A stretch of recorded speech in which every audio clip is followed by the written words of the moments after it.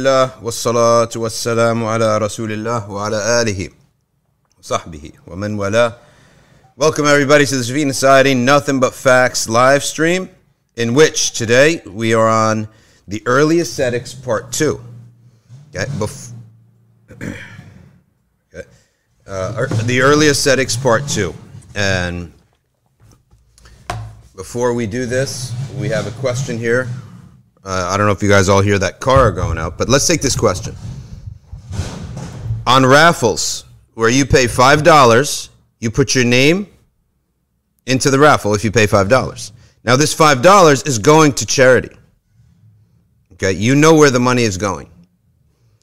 And then they pull your name out of the hat, and then you could get a prize, right? So we say that, no, this still is impermissible, right?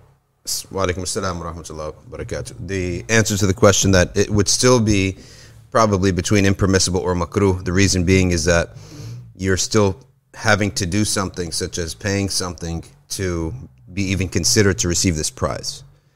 And that's where the prohibition comes in. And in general, things of chance like this are disliked in the Sharia.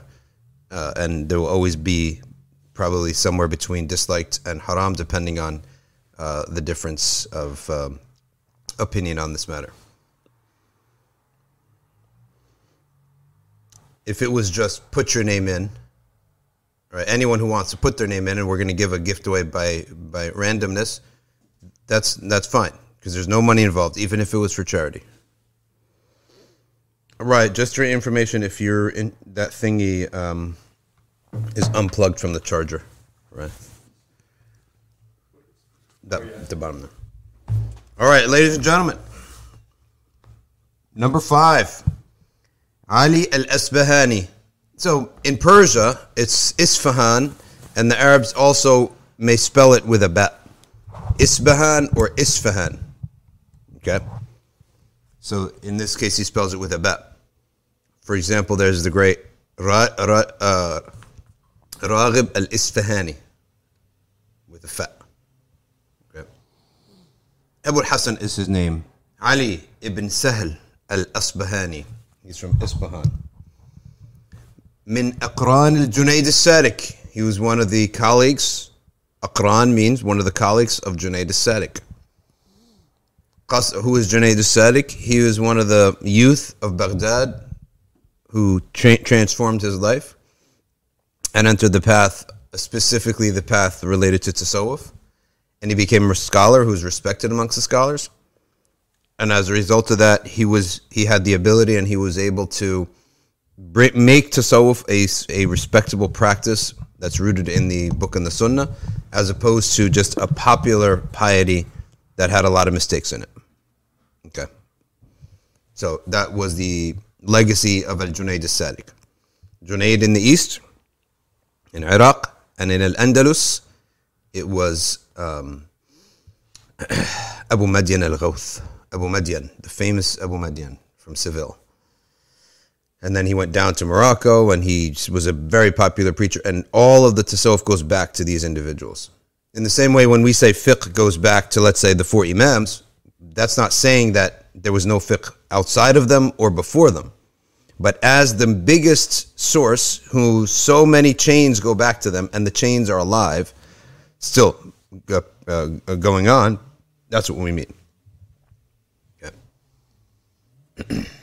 قصده عمرو بن عثمان المكي. عمرو بن عثمان المكي sought him out. فقضاه عنه دين ركبه فقضاه عنه. He sought him out for a debt, and then Ali al-Asbahani paid off the debt. And it was 30,000 dirham, 30,000 silver coins. لقي أبا تراب النخشبي والطبقة يقول المبادرة إلى الطاعات من علامات التوفيق. See, this is what I'm telling you. And I don't know if I had mentioned this here in another class. If you want to check the state of your heart, ask yourself, how quickly, how fast do you reply to acts of ta'ah, That means if you got a thought in your head, I didn't read the Quran today, how quickly do you reply? And do you know that some people, their heart, mashallah, may Allah bless them, is so clean. It's so clean and it's so perfectly in its orbit, and it's getting closer to Allah in the orbit. So we're all in an orbit, right? There's like an orbit. And we may do sins and go off, away from the orbit, and we get weaker and we get more destabilized. Or we can keep going closer to Allah subhanahu wa ta'ala, and like this, the spiral of the snail shell or the whatever, it keeps getting closer and closer and closer to the orbit, and there's no limit to the closeness. This is why in his tafsir, Al-Baghawi in Surah Al-Fatiha says, why do we ask for Ihdina Sirat al-Mustaqim if we are already Muslims? We believe in the right faith, etc., etc. He says, Al-Hidayah عند أهل السنة لا نهاية لها. There's no end to Hidayah. That Allah will be guiding you from one thing to the next. Within, so Islam is the big border. And then inside of Islam there's Iman. Then there's levels of that until it reaches Yaqeen. Yaqeen has multiple levels. Okay. And then Ihsan. And Ihsan has many different levels. And then there's Ma'rifah. You become Arif Billah. And there's so many levels to that.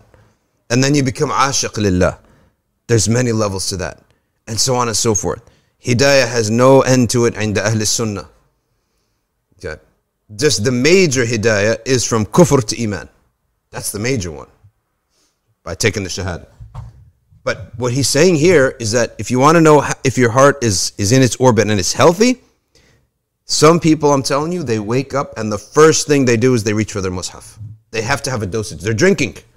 They have to have a dose of Quran. Some people, their relaxation at the end of the day is to get a cup of tea and to pick up their misbah. That's how they relax. This is not something that they're forcing on themselves out of act of piety. No, this is taste. This is something that they're tasting. And this is something that, there was a man the other day, he said something that just reveals, subhanAllah, his dhawq. That he's one of these people that he used to say that when you see a righteous person in one of the salihin, you go up to them and spend about 5-10 minutes with them. It's like taking a lick of ice cream. You get some ma'rifah from them. You get some ilm from them. You get some sweetness from them. Subhanallah. So, al-mubadara ila ta'at min alamat al-tawfiq. The sign Allah loves you. Allah, your heart is good. Your heart is near the orbit. You wake up and you want to do ta'at. But which ta'at? Not the ones that you choose. The ones that's mashru'ah. That's the difference and that's the key. Ta'at mashru'ah. Okay? Meaning something from the fara'id, then the sunan, then the nawafil. Like that. Right? Because someone could say, well, I wake up and I want to chant Om every day. We say to you that tawfiq, the word tawfiq means sincerity. Allah has accepted your action. And of course the precondition is that action is upon the sunnah. Muwafaqat as-sunnah. That means it's amal mashru'a. An act that's mashru'a. وَالتَّقَاعُدْ عَنِ الْمُخَالَفَاتِ مِنْ عَلَامَاتِ حُسْنِ الرِّعَايَةِ. That you are shepherding your soul well, a sign that you're shepherding your soul. كُلُّكُمْ رَاعٌ وَكُلُّكُمْ مَسْئُولٌ عَنْ رَعِيَّتِهِ. Everyone is a shepherd, and everyone's responsible for their shepherd, for their flock. What does that mean? Well, what's the first thing you're responsible for? Are you not first thing responsible for the soul Allah gave you? Allah gave you this soul, so you're responsible for it. Right? So being responsible for that soul, he says here, that you sit down and you have like a type of laziness towards disobedience. Taqa'ud. Like you have no interest in acts of disobedience. It is from being a good shepherd over your soul. I'm telling you, the whole affair is obeying Allah and not disobeying Him. All of our success and victory comes out of there. All of our success comes out of there. All of our personal happiness comes out of there. And we want to talk about spirituality. This is the foundation of it. There's no nearness to Allah through sins. There's no success through sins. Now, if you say, well, there's a lot of people who commit a lot of sins and they're very successful. What's the meaning of success? It's that it's the long-lasting blessing. It's not the short-term blessing that crashes. It's not the short-term blessing that causes you depression and misery. That's not success. Success for us is the long-term blessing that also continues into the akhirah. And It also, and it doesn't disrupt your inward nearness to Allah subhanahu wa ta'ala. So political success. Sayyidina Dawood alayhi salam, he had great success as a king. It only caused to draw him and all of his followers closer to Allah. That's what we call success. It has to. It has to be something that is a sabab, a means that I drew closer to Allah because of this. Otherwise, it's not success. مراعاة الأسرار من علامات التيقظ. Okay, this is really heavy. This is very heavy. He says, to guard the secrets is one of the signs of being awake. Okay. And what does that mean? What does he mean by secrets? That sometimes Allah subhanahu wa ta'ala may reveal something to a person in the form of mukashafa. Mukashafa is something we believe in. Okay.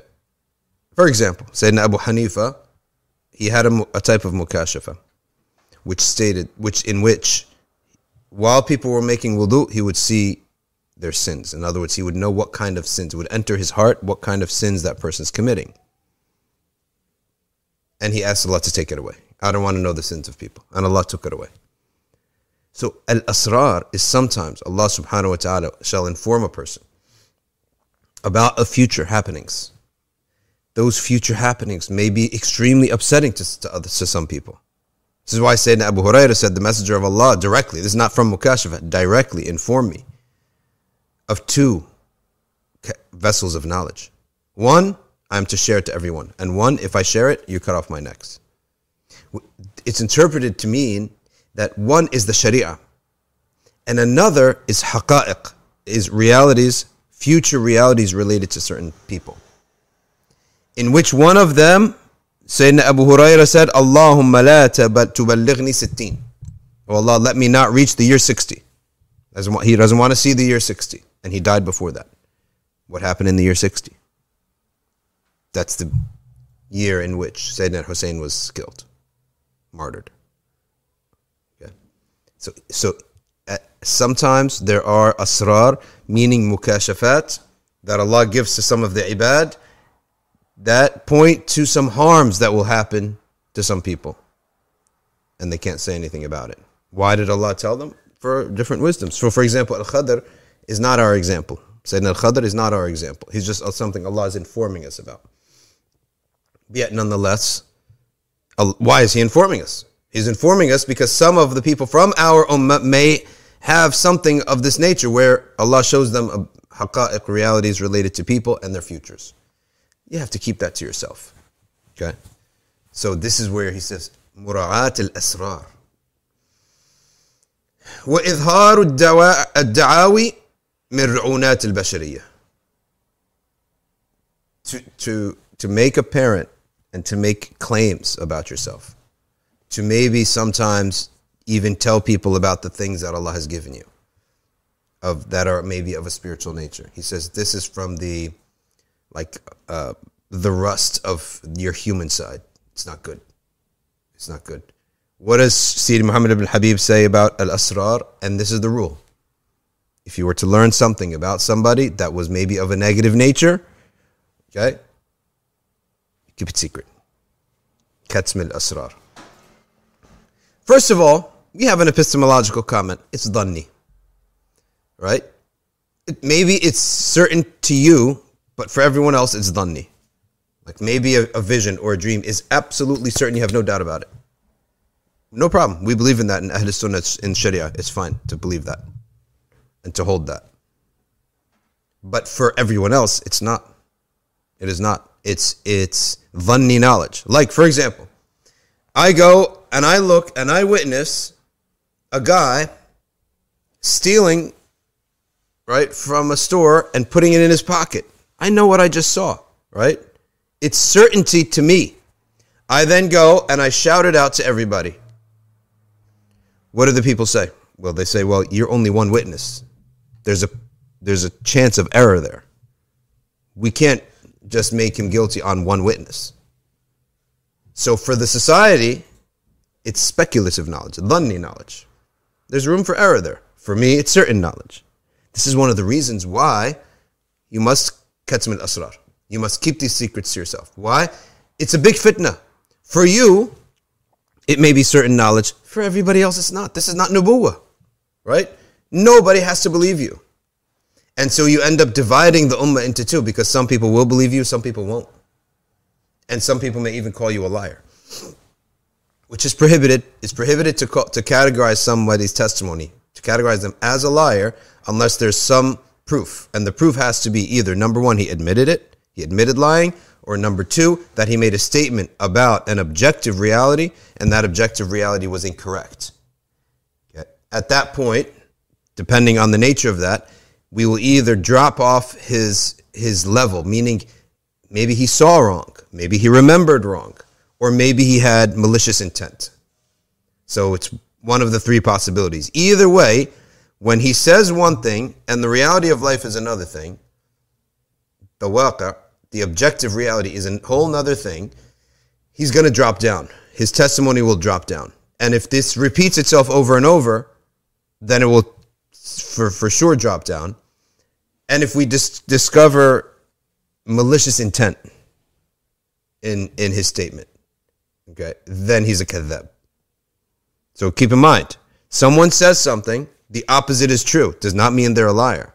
They may have missaw it, misunderstood it, got confused for a second, failed to remember. So his dabt, this is the perfection of his memory and his seeing something. The dabt, accuracy, may be downgraded. Okay? So this is something to understand when someone talks. You have to be able to assess them. All right? And so we do kitman al-asrar, because if Allah reveals something to you, you may be certain about it. But for all of us, it's not certainty. It's speculative. You always keep these words in mind. Al-qat'i wal-dhanni.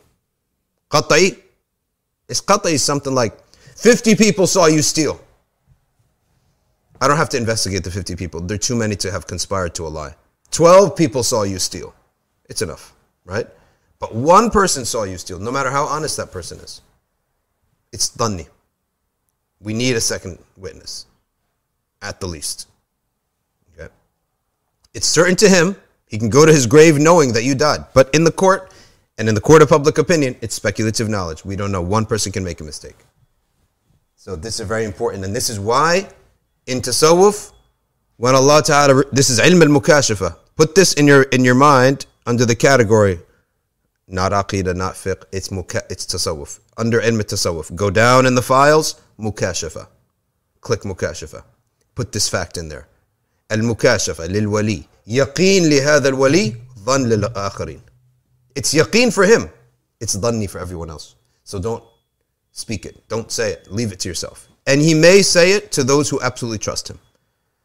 This is the same as what they say in dream interpretation. You can only tell who trusts you and who will not have hasad for you and who will never call you a liar or a majnoon. And by the way, ashab al-asrar, they're few in the world.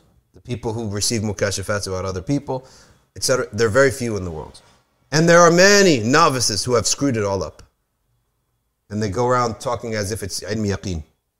Certain knowledge. It's not certain knowledge. It's dhanni to you. And on top of that, you're like an inexperienced murid. You've been worshipping Allah for 2-3 years, doing dhikr for 2-3 years.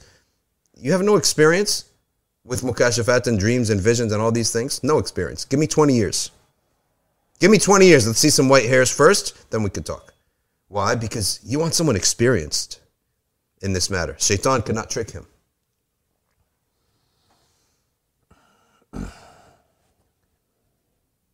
ومن لم تصح مبادئ إرادته ومن لم تصح مبادئ إرادته لا يسلم في منتهى عواقبه. Wow. This is very important. Like just what we were just saying, subhanAllah. If your origin is not sound of your spiritual path, then the results of that worship, the results of that action, we can't trust. Are not trustworthy. La yaslam. You're not going to be safe. What does that mean? That means the origin of your path has to be, you have to be doused in shari'at, ilm shar'i. You have to be marinated in ilm shar'i for years. Excuse me. For years you have to be marinated in ilm shar'i. You have to be marinated for years amongst the ulama. if someone comes with some spiritual claim, I want to see that he mingles with fuqaha, and the fuqaha don't think he's crazy. I want to see he mingles with other people of the spiritual path, and they all approve of him. I want to see that when he speaks, he's able to express it, couch it in ilm shari, in knowledge of sharia, in evidence. Okay? That's what we need. So this is why he says, "Man lam tasih mabadi'u iradatihi." His original, his starting point, okay, was not sound. He did not concern himself with aqidah or fiqh, okay, or kalam. Why do I say kalam? Because kalam, it's usul really. Like what is qat'i, what is dhanni? That's very important to know. It's very, very important to know what is qat'i and what is dhanni. Qat'i, absolute fact. Dhanni, speculative fact. Could be a fact, but speculative. Okay? لا يسلم في منتهى عواقبه. That person his starting point was shaky, the results that he gets from that effort, they will not be safe from zalat, from errors and shake-ups. And this is where you see someone who starts a spiritual path. Is there aqidah teaching? No. Does he read fiqh? No. Does he mingle with the ummah? Why do I say that's important? This matter of spirituality could make a person go a little bit cuckoo. Visions, dreams, all this talk, it could really make a lot of people go cuckoo real fast. Okay? And you could even be beyond goofiyah. Like the goofiyah, these goofy Sufis, these popcorn Sufis. That's the type that he's half hippie, half Sufi. That's the popcorn Sufi. It's foolish, right? That anyone in 2 seconds can know half what they're doing is meaningless and haram. But then there's the heavy goofiyah, where they are heavy in the world of visions and dreams and all these things. But wait a second, you cannot live like that and mingle with regular Muslims at the same time, right? Or with the fuqaha. So they're never with the regular Muslims. They're always in their own little cult. They're never mingle with the fuqaha. They're only with their tariqah. This is not acceptable for us, right? Why? Because these things are safeguards for us. So yes, you may have all of that and more. You may have all the mukashafat and all that and more. But if you can't manage to mingle and you have to stay away from the common Muslim and from the fuqaha, something's wrong with it. So they have all the true arifina billah, they know where to place it. Where do I place all these experiences? What is the rules of talking about it or acting upon it? They have ilm with all this stuff. And that's why they end up being guides to the people. They use this knowledge, it benefits themselves and others. As opposed to being just like some bizarre weirdo cult that's far from the sunnah, far from the jama'at al-muslimin. And this is like a warning. Okay? So it's not that we deny or don't believe or don't love any of these things, but it has its place and its role in the sharia and in the deen and in the community. And if it's not observed, it leads to harm. We all know these turuq. You go there, it's like, what religion is this? What kind of craziness is this? It's too crazy. And that's why these groups, they don't go to the regular local mosque. They can't. Because they've taken one part of the sharia. You take this Lindt chocolate. What's the normal way of eating Lindt chocolate? One every week or something? Fine. There's health there. You're not going to get sick. You have 5 of these every hour. You're going to get sick. So there's excess. Okay? There's imbalance. And Iblis, what is his technique? If he can't stop you from doing good, what does he do? He imbalances you. So you become sick. You become ill. Right? Something's wrong with you. And we could say the same thing about fiqh with no tasawwuf. You also become ill. Something is wrong with you. Also, we could say debate. There's like in Aqidah, refuting kufr is part of Aqidah. It's one of the chapters of Aqidah. In your computer file for Aqidah, the first file, subfolder is Ilahiyat. The second is nubuwat. The third is sam'iyat. The fourth is radd al-shubuhat. Right? Refutation of misguidances. People could get into refutation so much their heart hardens, and they end up hardening the enemy. They never guide their enemy to the truth. So you see, in the deen, everything has to be balanced out. And if someone starts a spiritual path, I want to get spiritual. We say, mashallah, ahlan, but your foundation has to be sound and solid. It has to be preceded with preconditions. Ilm al-aqidah, from its sources. Ilm al-fiqh, from its sources. And then ilm al-tasawwuf. Tasawwuf is not just practice. There's ilm to it. All what we're saying is ilm al-tasawwuf, kitman al-asrar, etc. Next, we go to Hatim al-Asam, the great scholar Hatim al-Asam. And what is the status of Hatim al-Asam? Hatim al-Asam, he died Hijri 237, so very early on. Within the first 250 years he lived. So that makes him, he died around 850 of the Common Era. Abu Abdurrahman Hatim ibn Alwan al-Ma'ruf bil-Asam min akabiri mashayikh Khurasan. He's from the big shiyukh of Khurasan. وكان تلميذ شقيق البلخي. The great Shaqiq al-Balkhi, great Abid Shaqiq al-Balkhi was his sheikh.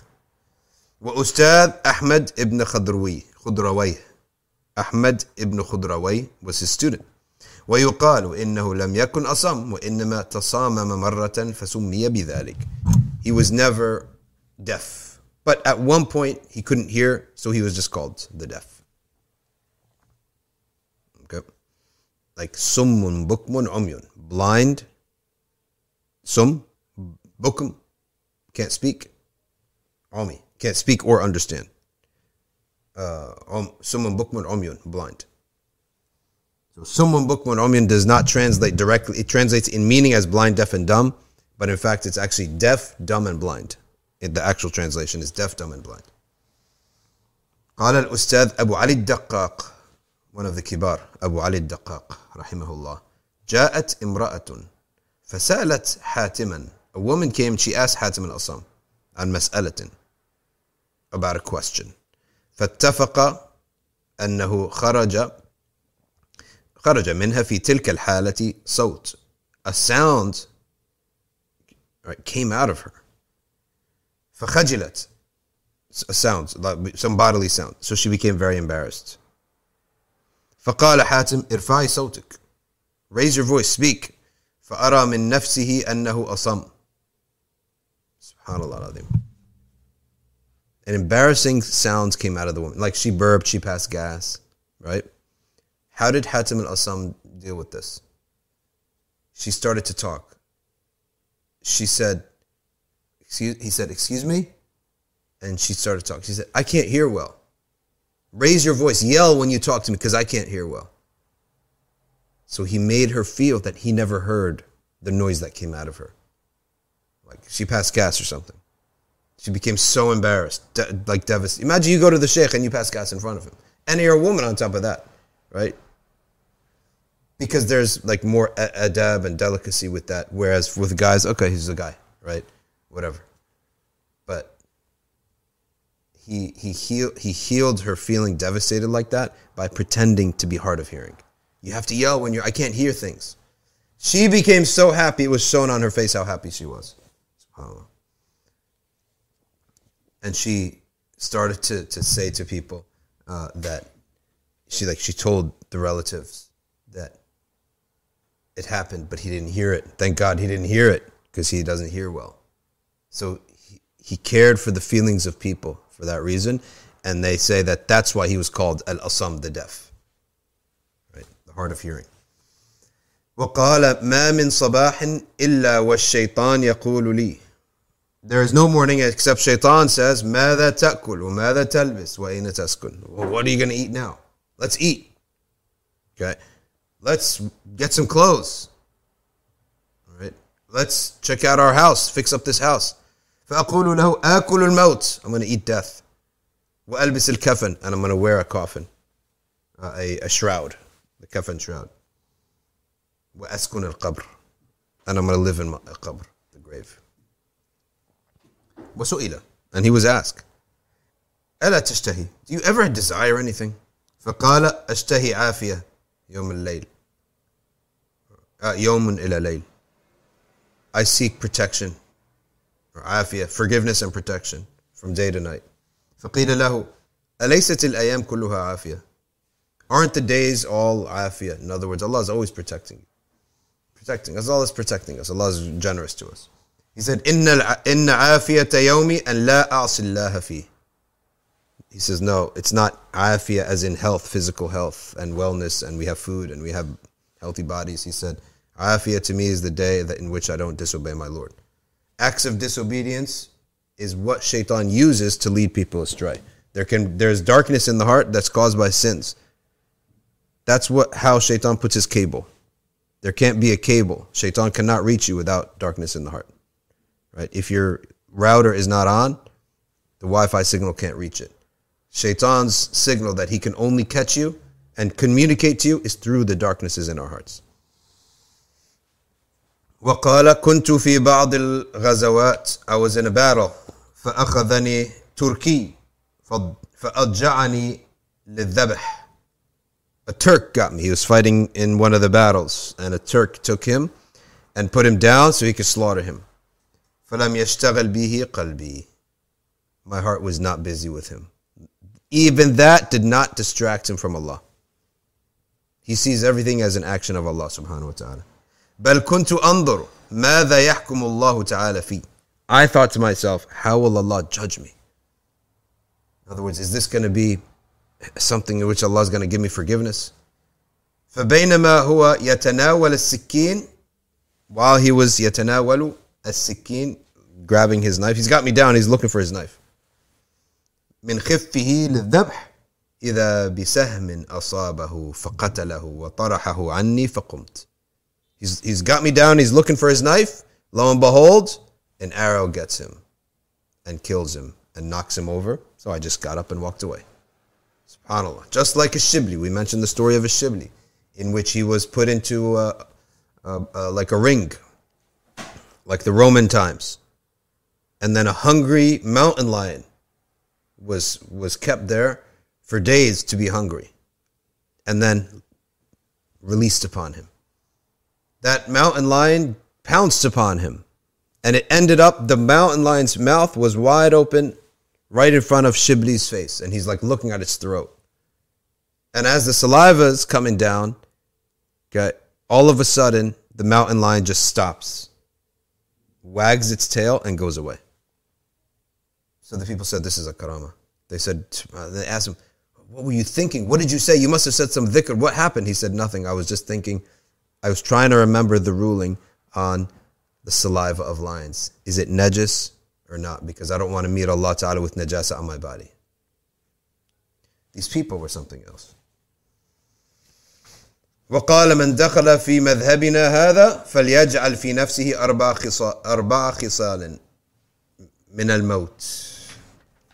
If you want to go this path of ours, this path of tasawwuf, this path of suluk, nearness to Allah subhanahu wa ta'ala, put 4 deaths in front of you. موتا أبيض وهو الجوع, white death, hunger. موتا أسود وهو احتمال الأذى من الخلق, black death, and that is be prepared for harm from people. People can harm you. وموتا أحمر وهو العمل الخالص في مخالفة الهوى, a red death, and that is sincerity in going against your whims. We said their shahawat are the timeless desires that always have been and always will be. The desire for gluttony and food, the desire for fame, the desire for anger, for revenge, for laziness, for lust. And then there's hawa, your own personal, weird, unique ways of doing things. That is al-hawa. And al-hawa can be halal and it can be haram. Okay. وَمَوْتًا أَخْضَرًا, and a green death, وَهُوَ طَرْحُ الرِّقَاعِ بَعْضُهَا عَلَى بَعْضٍ. Okay. A green death, and I believe طَرْحُ الرِّقَاعِ here means patch up your clothes, meaning the simple and poor life. Amazing stuff from Hatim al-Asam. Next, Abu Sa'id ibn al-A'rabi. Who is Abu Sa'id ibn al-A'rabi? Jawar al-Haram. He died in 340 of the Hijri, 952 of the Common Era. And he lived by al-Haram al-Makki. Okay. He lived by the Haram in Mecca. صاحب الجنيد وعمر بن عثمان المكي وغيرهم. He befriended and he was the companion of Junaid and Amr ibn Uthman al-Makki. And he has one saying. The only entry about him is one saying. أخسر الخاسرين من أبدى للناس صالح أعماله وبارز بالقبيح من هو أقرب إليه من حبل الوريد. Oh, this is so heavy. Very heavy. This is it. You ask me. The most failing, the biggest loser of the people is the one who reveals to the people righteous actions. But he reveals in private to the one closer to him than his jugular vein all the filthiest actions. So this is something you have to be very careful of. It's another measure and a guideline. If you want to know if you're sincere or not, if you're true to Allah subhanahu, if your sidq, if your ikhlas is true to Allah subhanahu wa ta'ala, is your action, if your private ibadah was placed on one scale and your public ibadah and your public persona on another, which one would outweigh which? Right? So that's what Malik, when he was approached by, who was it? Ibn Wahb. Ibn Wahb was a famous student of knowledge, and he came to Imam Malik. And he saw Malik for the first time after Salat al-Fajr, sitting in the mosque of the Prophet ﷺ with nur and light all over his face. And he said to Malik, he said, "What is this that you are upon?" He said, Malik said, "Make your private ibadah greater than your public ibadah, and Allah subhanahu wa ta'ala will give you something." So all of our private ibadah has to be better than our public ibadah. This is so important. You can't underestimate that. Number 8, Abu al-Khair al-Aqta'. Who is Abu al-Khair al-Aqta'? He died 340, 952. He's Maghribi, al-Asl, لكن سكن تينات. And تينات is مكان كانت تجهز منه المراكب بالخشب لمصر. Okay. وله كرامات وفراسة حادة. He had karamas, and he had an insight that would reach its point. Firasa. What is firasa? It's essentially, firasa is the idea of knowing something about somebody. And the way in which you know something about somebody is two different ways. The first way is it could be learned. And Shafi'i talked about it. And what is it all about? It's about knowing that every detail in a person is a trace. It's a trace. And it indicates something else. And one time, it's very interesting that I met a man who would do firasa. So how this happened was that I was in a hospital in Mecca, because I got a little bit sick, in the summer in which I was studying with Sayyidina al-Imam, Sayyid Muhammad Ali al-Maliki. Okay. I got sick. I went to the hospital. There was an Egyptian nurse. So I'm sitting there chit-chatting with the nurse. And we end up talking on the subject. He looks at me and he says, "You're an Egyptian from America and you came to seek knowledge." I said, "Subhanallah." And I said, "How do you know?" He said, "Because I study firasa, and the little subtle symbols about you told me that this is where, like certain maybe products you're wearing, the way you talk, things like that." So he got it right. So I asked him about firasa, and we started talking about firasa. He said, "Firasa can be learned, and they teach you to look at certain things. and that's a trace about something else. Like a detective. Like there's no difference between that and basically like Sherlock Holmes. But he said there's also the other type was it's just a nur from Allah subhanahu wa ta'ala, and that cannot be learned. That's just a gift Allah gives to the pious worshippers. That's what Sayyidina Uthman had. Sayyidina Uthman was walking in the masjid and he saw a man, and he said, "You come to the masjid with zina in your eyes?" And the man says, "Is there wahi after the messenger of Allah?" He said, "No, but fear the firasa of a mu'min, because he sees with the light of Allah." Now, Sayyidina Uthman did not go and try to study this firasa. He didn't go and spend time with that. So where did he get this from? It's just a gift Allah gave him. And the man admitted that he had walked, and on the way to the masjid, that a woman had left her door ajar and the wind blew it open. And when the wind blew it open, he looked and he saw that the woman was changing. So he kept looking and looking and looking. That's why Sayyidina Uthman said, one of you comes to this masjid and zina is in your eye. So that's firasa. All right, so he had a lot of firasa hadda, he says about him. وَكَانَ كَبِيرُ الشَّأْنِ, and he had a big affair, like his spirituality was heavy. Okay. قال ما بلغ أحد حالة شريفة ما بلغ أحد حالة شريفة إلا بملازمة الموافقة. No one attains a spiritual state.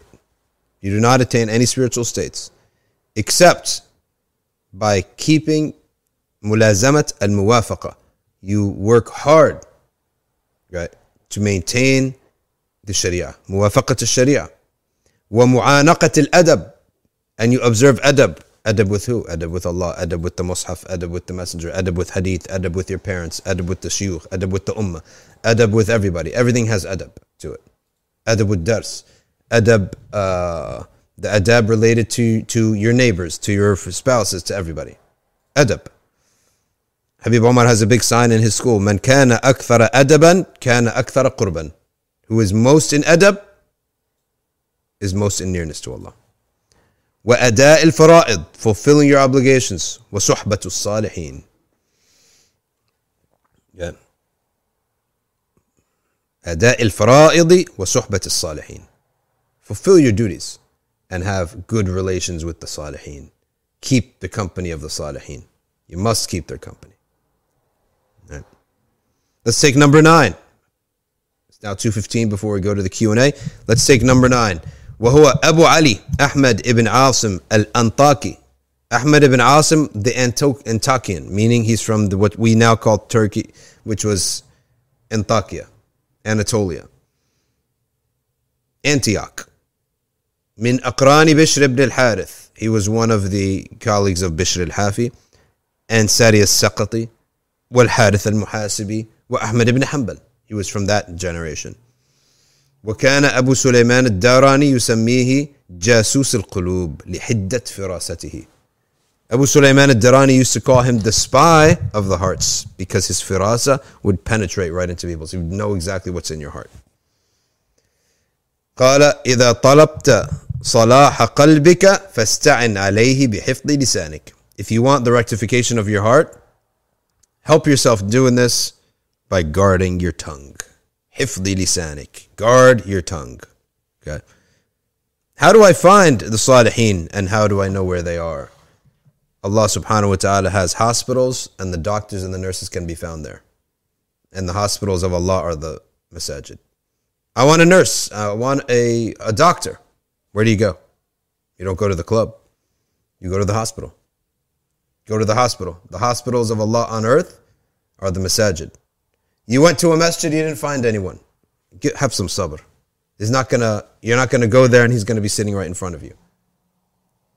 Have some sabr. Go to many masajid for long periods of time. Within weeks and months, someone will emerge to help you. Or to point you to who can help you. وقال الله تعالى إنما أموالكم وأولادكم فتنة ونحن نستزيد من الفتنة. Subhanallah. نستزيد من الفتنة meaning نحبها ونطلبها. وقال أحمد بن عاصم يسير اليقين فيخرج الشك من القلب ويسير الشك فيخرج كل اليقين من القلب وقال إذا جالستم أهل الصدق فجالسوهم بالصدق فإنهم جواسيس القلوب يدخلون في قلوبكم ويخرجون منها من حيث لا يحتسبون.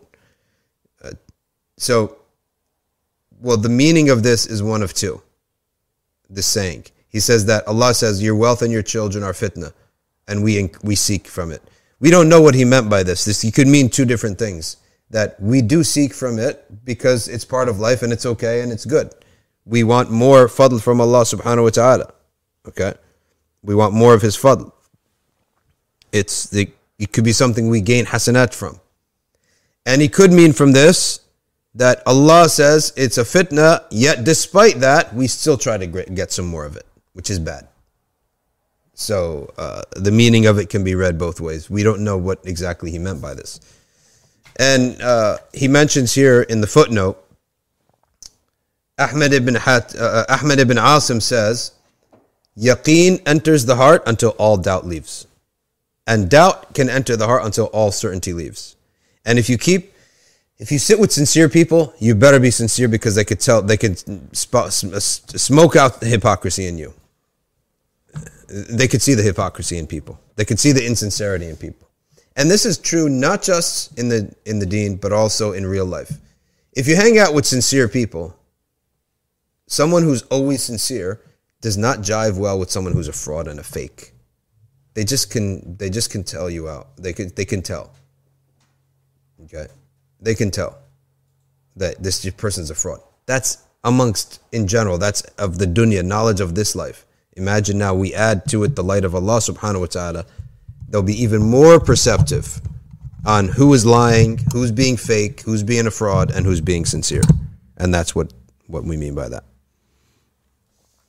All right, open Q&A right now, but try to stick to the topic, but otherwise it is an open Q&A session right now. And we have a number of people on Instagram, and we have questions coming in from YouTube and Facebook. So, where can I find the Salihin? We answered this question. Where do you find doctors and nurses? In the hospital. Where are the hospitals of Allah on the earth? Hospitals of Allah on the earth are in the masajid.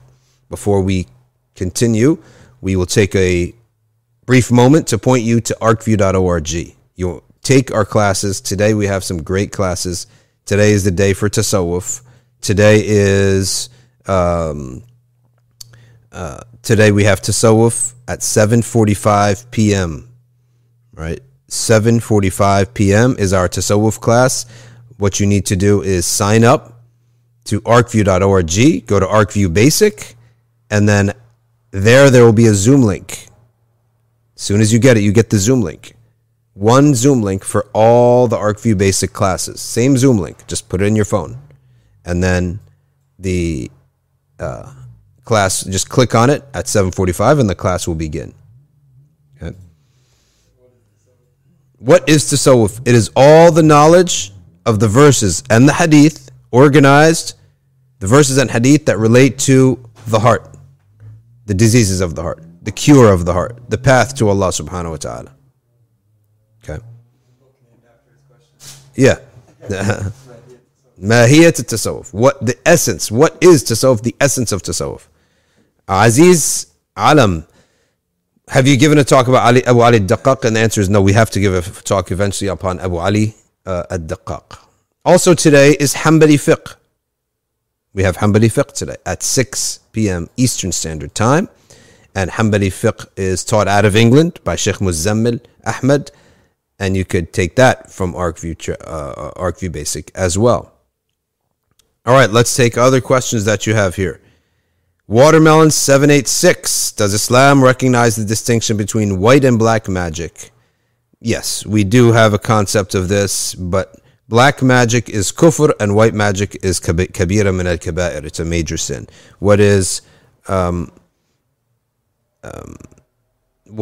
black magic? It is literally you're using demons and devils and shayateen to get what you want. And it's kufr because you'll have to do things that are kufr in order to access these demons and devils, such as abandoning salah, abandoning tahara. engaging in najasa. They love to do things with najasa. They love to do harm to other people. That's you. So you darken your heart so much that you reverberate with them now. They can reach you. They can contact you. Like if you want to have a spiritual experience in what is good, don't you have to purify your heart, stay away from sins, and fill your heart with light and dhikr and ibadah? So likewise, the opposite side, if you want to be in touch with these demonic forces, you have to do a lot of sins, and you have to say things that are kufri and shirki all the time, which involves alterations of the Quran in a way that mocks the Quran and gives a message of kufr. This is all the stuff that the Sahara and the demon, these people do. The Sahara are these magicians, these black magic types, until they make a connection with the demonic jinn. Shaitan, shayateen al-jinn. Shaitan al-jinn is not some silly jinn that's flickering the lights against you. That's nothing. It's a child. We're talking about serious demons. Okay? And the only way that you can connect with them is you darken your heart. So that's black magic and it's kufr. White magic is to deal with a Muslim jinn or a non-demonic, even if he's a non-Muslim jinn, but he's not a demon. So you don't have to darken your heart to communicate with them, but you do have to do some other weird practices that involve meditations and things like that are a bit odd and not from the sunnah. And you have to utter certain things and recite certain things that will connect a person to those jinns. Now these jinns, they're not demons. So they can coexist with the light of Allah and the dhikr of Allah. They're Muslim jinn sometimes. But they're sinful. And they're willing to do bad things. Or not bad things, but influence humans. And that's where white magic comes in. And they say it's for the help of people. They think it's help. It's almost like bid'ah in the world of jinn. They think it's help, but it's not. So what is an example? Some of these fake shuyukh of tasawwuf, or sometimes they are real shuyukh, but they did something haram, which is that they use these jinn to get a murid to become obsessed with them. How they get this? They use these jinns, and the jinn will sit all day whispering to him to become obsessed with the sheikh. And the sheikh is the one who sent those jinn. And to the point that the obsession with the sheikh is abnormal, unhealthy. The family's worried. The friends, he lost all his friends, and he's harming himself because like skip work, sit with the sheikh. Stop my career, sit with the sheikh. Served, one man, there was a medical doctor who would leave his job, before going home, would go to the sheikh's house, and he would mop up for him. He'd clean up the sheikh's house. He would cook his dinner. We're not talking about a 90-year-old sheikh who needs help. We're talking about a 50-year-old sheikh and like a 60-year-old doctor. It's a sight that is not acceptable from basic norms of Islam, that an elderly like this is serving a younger sheikh like that. And the obsession was weird.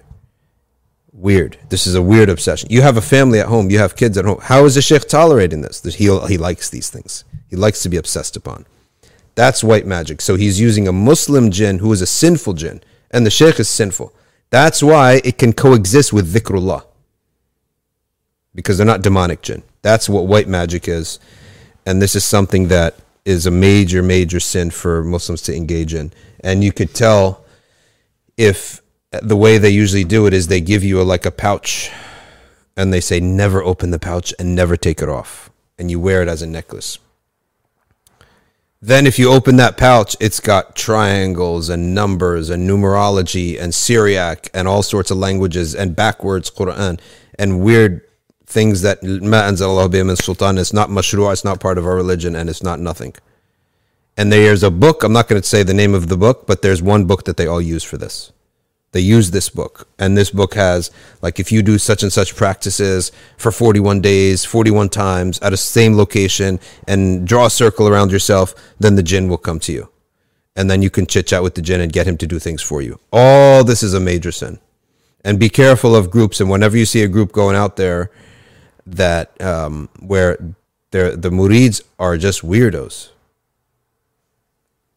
They may be doing acts of piety, but they're odd. When Quran says wa'mur bil urf, we have customs, we have normalcy, right? And we never had this with the Prophet sallallahu alaihi wasallam. You know that probably white magic is going on.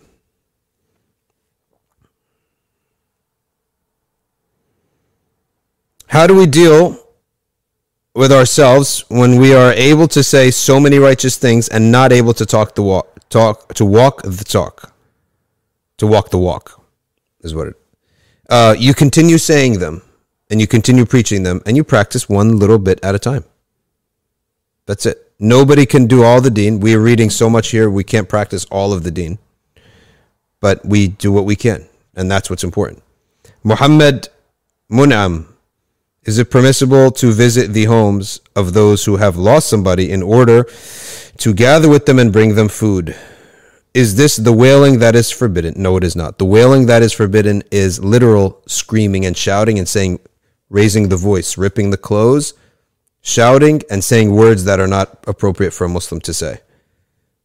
And as for what you said, what you're suggesting, that's a major good deed. You should do that. That's what al-azat is about, because these sick, these mourners, they're mourning the loss of a loved one. They don't have time to take care of themselves and make food, so you're bringing them the food. You're bringing them company. You're keeping them company. You got to keep them company so that they don't sink into sadness. Malik Tawzif says, a friend of mine is getting ready to move to live in a newly owned home.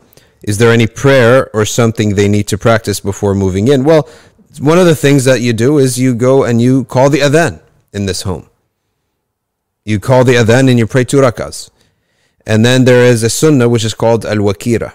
Al-wakira is that you invite your friends for dinner that day, or for any day when you move in, as a sadaqah. Thanks to Allah that you feed the people, and then even just they say a small dua for you, it's sufficient. That's called the wakira, and it's a sunnah. Muhammad asks, can we pray the janazah prayer if we live far away and can't make it to the funeral? No. Salatul Ghaib is not prayed except the janazah is prayed by the nearest people to those who are dead, the nearest town, and it's prayed once and it's not repeated over and over and over. And there's no Salatul Ghaib. If they pray janazah for him in the mosque, you don't need to do it. You make dua for him, and that's it.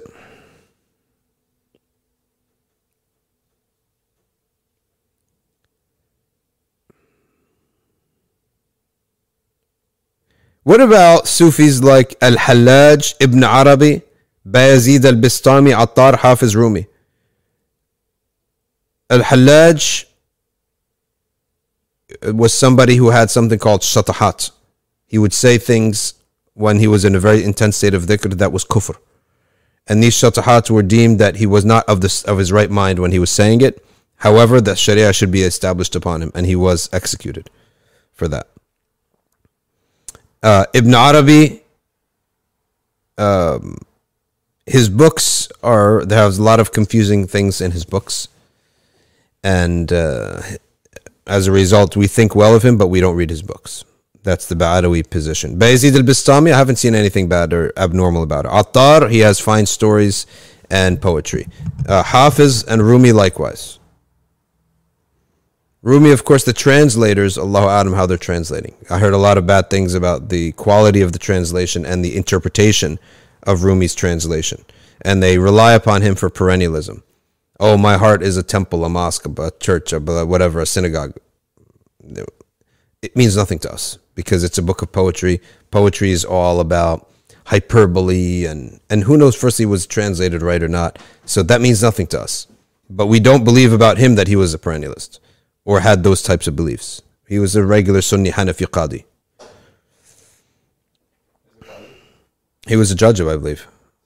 Like he was at the level of a judge. Yeah. Like he was of the level of fiqh, he could have been a judge. Yeah.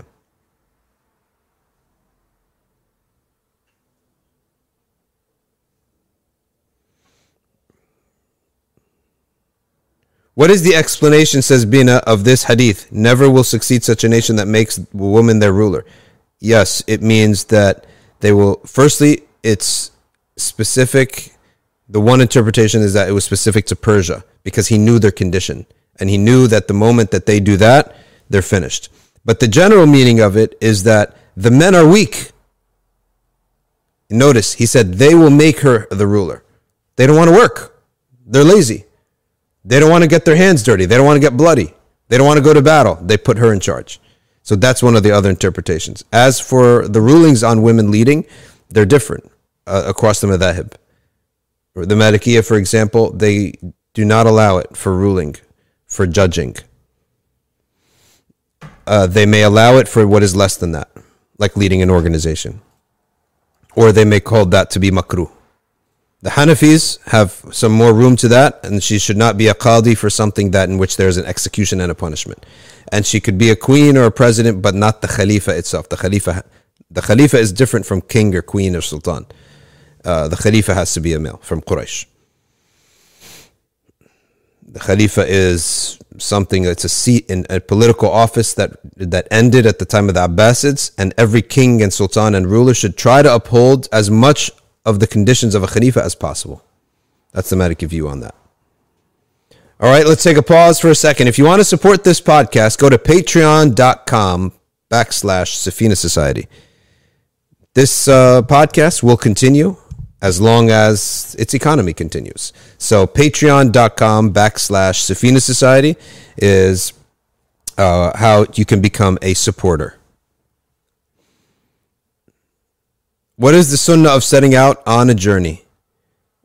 The sunnah is to say, there is the dua of traveling, in which it says, Allahumma anta al-khalifatu fi safar, right? You are the khalifa. So look up that, the dua of traveling. Okay. Had Enough says, is Tasawwuf basic or advanced? This Tasawwuf class is part of ArcView Basic. Why do Malikis pray with their hands down? I feel like it would have been very apparent if the Prophet prayed that way.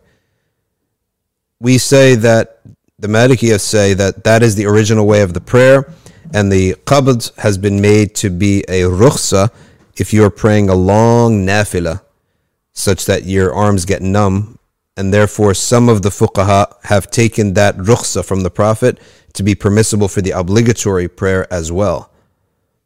And the Malik limited it to the nafilah prayer. So that's really what it is, because no madhab, none of the four madhab hold that your prayer is invalid if you pray with your arms down.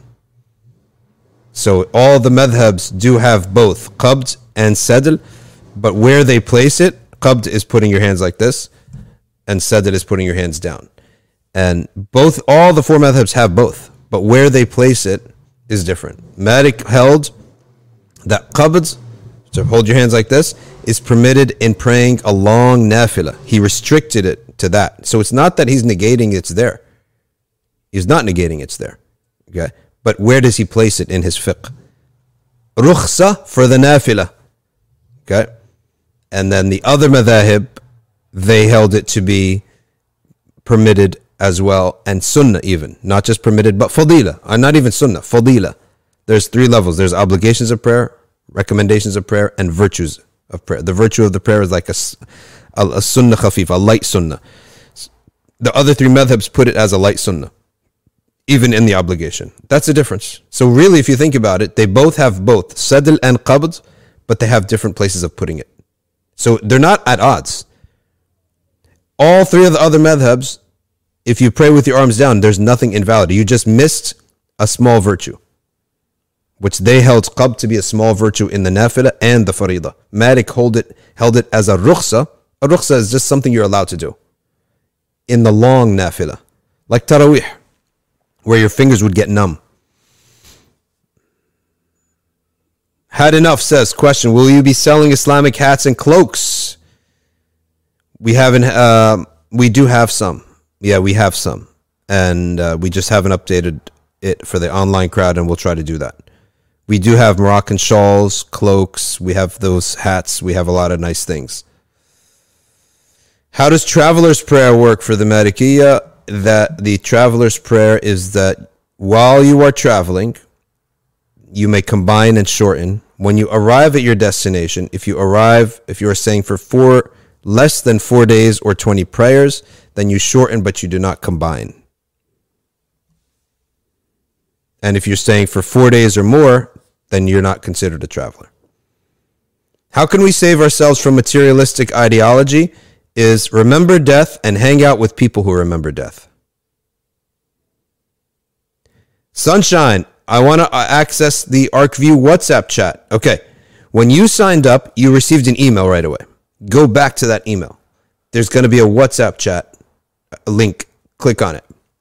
Copy and paste it if you're on your computer, and then paste it on your phone. Or if you open up with your phone, click on it. You'll automatically be joined. Sophia says, we answered this question about black magic and white magic. Sending salah on the Prophet ﷺ, does it remove problems, worries, and insecurities from the heart? 100%, but it has to be a lot. It must be a lot. Sayyidina Musa says, Allah speaks on the tongue of Sayyidina Musa, كَيْ نُسَبِّحَكَ كَثِيرًا وَنَذْكُرَكَ كَثِيرًا, so that we can make tasbih of you much and remember you much. Without muchness, the dhikr doesn't work for you. It has very little. Tafsir of Razi, anything close to it in English? No. A government, it would take a government, I believe. Truly, a government. Or government level money to hire full-time young graduate students, okay? And have them do absolutely nothing for 2 years. And you would probably have to hire, I would say, 30 graduate students. 25 translators and 5 editors. And you could translate Ar-Razi into English. Can you imagine that? That is a colossal project. But if you gave everybody, if you gave these graduate students, or even just people who know knowledge in Arabic, okay, but they have to be young because they have to have no other job, okay, and you gave them, let's say, I don't know, 100 pages, and you have to do this Soviet Union style. You all coming here, right, and or you do it from your home. But I need to see you logged on for 8 hours a day translating. Okay, Soviet Union style. And we're going to send, it has to be by brute force like this. Translate all day long. Okay. And then you need editors. Huh? Al-Fakhr al-Razi? Yeah, see? And how many? 500 pages! Subhanallah al-Azim. Subhanallah. 470 pages for Fatiha. So you would need 5 editors then to take the translation and make sure like the footnoting is the same, to train the translators on how to transliterate, how to add footnotes, what translations we're using for certain words, etc. I would take these people, put them in a place, and I would, even if they're all single, you all come to one location. You come to one building. You that's the whole thing, right? You live and sleep in one building, right? For 2 years, for 1 year, let's say.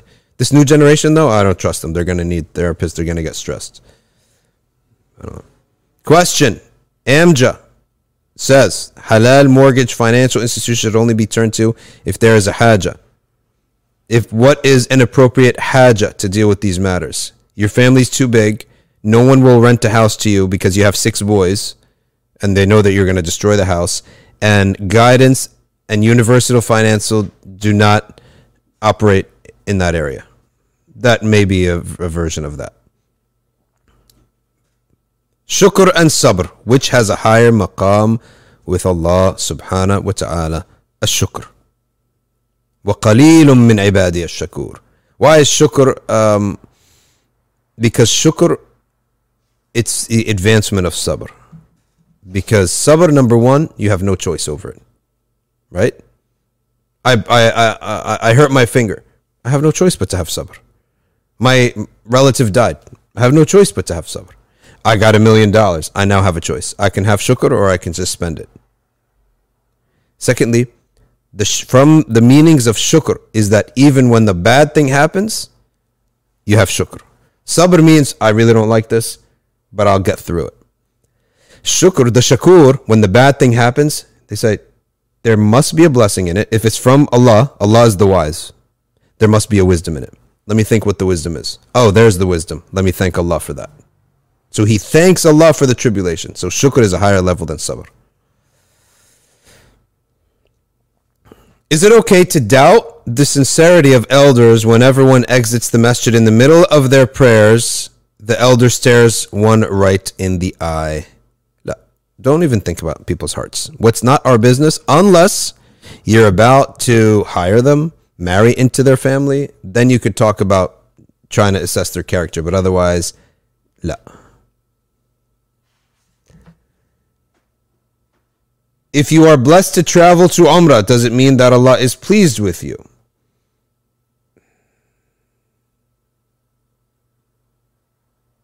I would say that it could be.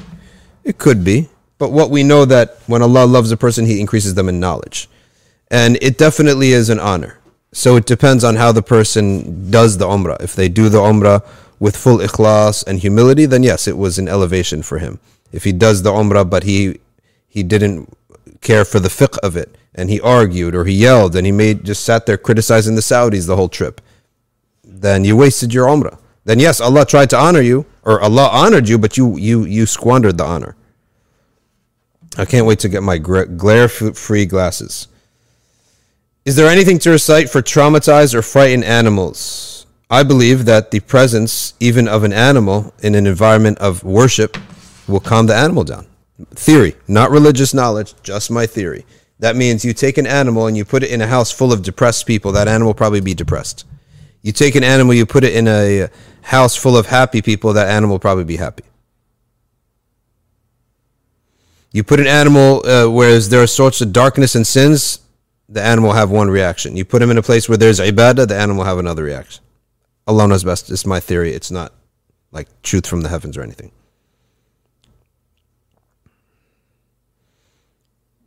If a young boy wants to grow a beard, does he need to shave a couple times to thicken the beard? I don't know. Some people say that. Maryam says, she's asking about a certain tariqah, and I can't comment because I haven't really looked into them. Mrs. S, an urgent question from my teenage daughter. Why can't we wear false nails and nail polish? Aren't nails like teeth? Do they really need to get wet in wudu? Yes, they do need to get wet in wudu. And we don't wear those. You can wear those things, but not as tazayyun in front of non-mahrams. For example, for just you're sitting at home and you don't have to pray, because a woman does not have to pray all the time, number one. Or it could be from Isha to Fajr, or between salahs. Then you can do all that stuff at home, but not as a zina or ornamentation in front of non-mahram males, nor in a way that would disallow you from making wudu. So that's the answer to that. Ismail Khatib says, speaking of magic, are the magicians who believe in Prophet martyrs? Yes. Prophet Musa. Yes. They're martyrs. And they're believers and martyrs. And they're from one of the greatest levels of faith, those magicians who believed in that. How do you overcome insecurity, says Caitlin Johan? Get good at something. Be good at something. What are you good at? What is it, okay, that you can say that when you walk in the room, you're pretty much one of the best at it in the room? Now you ask yourself the question, does this thing has a benefit for society or not? So don't tell me gaming, right? I'm the best person at something useless. So yes, you did prove yourself to yourself. Let's say someone's really good at cards or video games. So that person can have some confidence because I did conquer something, right? Now we have to move you to conquering something, being great at something that's useful to society. That's the difference. So being good at something, that's how you overcome insecurities.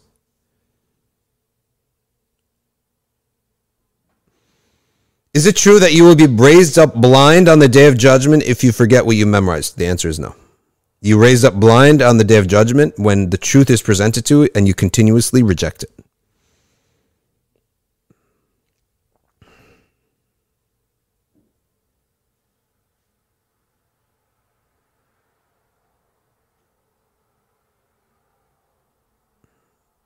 In terms of wudu, why are nails different than teeth? Well, because the teeth are inside your body. Everything inside your body, the maximum it will be was a sunnah, whereas the nails is on the outside of your body, and it needs to be clean, right? Your teeth probably won't harm other people. If your teeth are dirty, your mouth is dirty, you pretty much won't transmit some dirtiness to other people. But if your hands are dirty, you will. Is the Abjadiyya part of Tasawwuf and Islam? The Abjadiyya is the ancient order of the Arabic alphabet. Abjad, Hawaz, Hatti, Karimun, Safas, Qarishat, all like that. The letters are like that. And every letter has a number. 1 through 9. Once you hit 10, it jumps to 10 to 20, 30, 40. Once you hit 100, it goes to 200, 300, 400. Once you hit 1,000, 2,000, 3,000. And yes, the dream interpreters do use the Abjadiyya to take meanings. Or they reverse it. For example, if someone pays somebody, if they see number 522 in a dream, then they see what letters does that combine, and that may be a meaning. Is this a Shar'i knowledge? Not necessarily. It's a ta'wil. It's an interpretation, and it's a dhanni method of dream interpretation. Remember what we said, qat'i and dhanni. We're not like some groups that it's either a sahih hadith or we throw it in the garbage. No, we have levels. There's al-mutawatir, then there's al-ahad, then there's ijma' al-ummah, ijma' of the scholars. Then there's ta'wilat. And these interpretations are not to be thrown out, nor are they to be, we establish our whole religion upon them. You have to understand that and have that concept. And Abjadiyya is from one of the dhanni ta'wils of dream interpreters.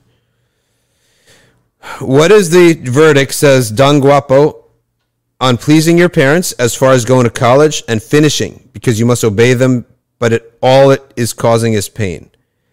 I would obey them in this, and I would rely upon urf, namely that urf, it is a commonly acceptable command. It is not abuse in that. There's no abuse. There is basic benefits to finishing your college degree that most parents, families, adults will concur to.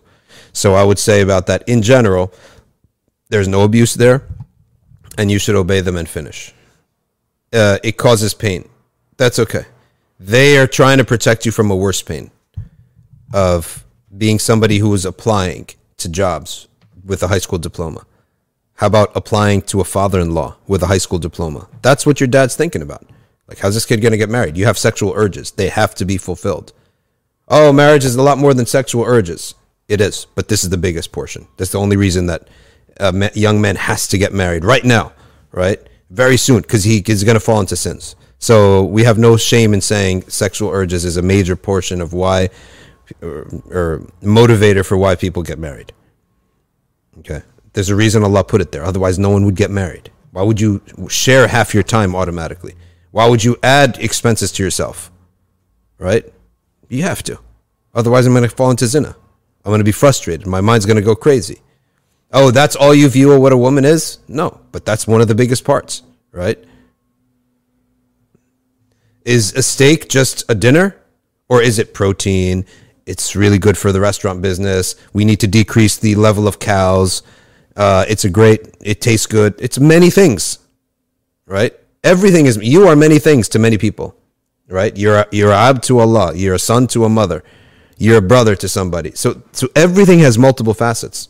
But anyway, we have no shame to saying that sexual urge is something part of our religion, or our religion recognizes its value. Okay, no shame in that. Zahra says, what about eyelash extension? Does it invalidate wudu? No, it would not. Well, I don't know how they work, to be honest. But your eyelashes, it's something, your whole eye has to get wet, including that part. So I don't know how that works, to be quite honest with you. And secondly, the issue of zina in front of strange men, that's forbidden in our religion. Okay. What's the age of marriage? For the man is when he can afford it. And when he is viewed by, himself and his peers as mature and ready to handle a responsibility and to share his emotional state and to share his time. There is some degree of maturity there, right? So he said, comparing a wife to steak. No, comparing it because it's a shahwa. It's a desire, right? The desire for sex and the desire for food, they share in that they're desires. A desire is not just something in itself. I know he was joking when he said that, but a desire has multiple functions in human society, right? Allah has created this desire to force someone who otherwise would not share half his time, half his money, etc., with another human being. So the wedge of comparison is the aspect of the desire, right? Shahwa. Nana says, I realized I have accustomed myself to love romance and have fallen into sinning with my eyes and ears related to this. How to stop sins that have become addictions after multiple tawbahs. Just don't ever give up on it, on the tawbah, and continue to make tawbah and have belief that Allah can remove you out of it, and lure yourself to good behavior by the promise of Allah answering your prayers. So imagine now Allah will give you an empty sheet of paper. Allah sends you an angel. The angel says, here, empty sheet of paper, here's a pen. Write down what it would take for you to stop this behavior, and Allah will give it to you. Right? Then start almost like repeatedly telling yourself this, that Allah is going to give me this if I stop that behavior. And that thing should be by the power of Allah, not by your power. In other words, you don't put it on your limits, you put it on by Allah's power. That means it could be something extremely massive. And if a person sins by loving romance, then that's probably what you're really looking for in life. But now you're going to get it in what is halal, not what is haram. Had Enough says, let me answer this one. Had Enough, where are you? Why don't you come to our store in the masjid? You could pick it up tonight. Layla Sagabashi says, a woman is constantly commuting and has to use public transportation. How to protect yourself from the gaze of males? She dresses modestly and tries not to draw attention. Wear a COVID mask.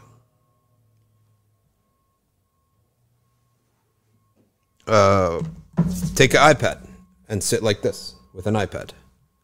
Put up a book. Joanna S., what is the difference between awakening and an opening? Can anything be done to activate them? Or are they always spontaneous? No, we can do something to activate and to receive fathum min Allah. Fath from Allah subhanahu wa ta'ala, it's attained by kathrat al-ibadah. A lot of ibadah and leaving off sins and perfecting your aqidah. By the way, everyone here, you really need to take Murad Uthman's Aqidah class, which is every Sunday at 12 noon, and the recordings are up. Perfect your Aqidah. Worship Allah as much as you can, and avoid sins. You will see eventually, it's just a matter of time. Imam al-Haddad says it's a law.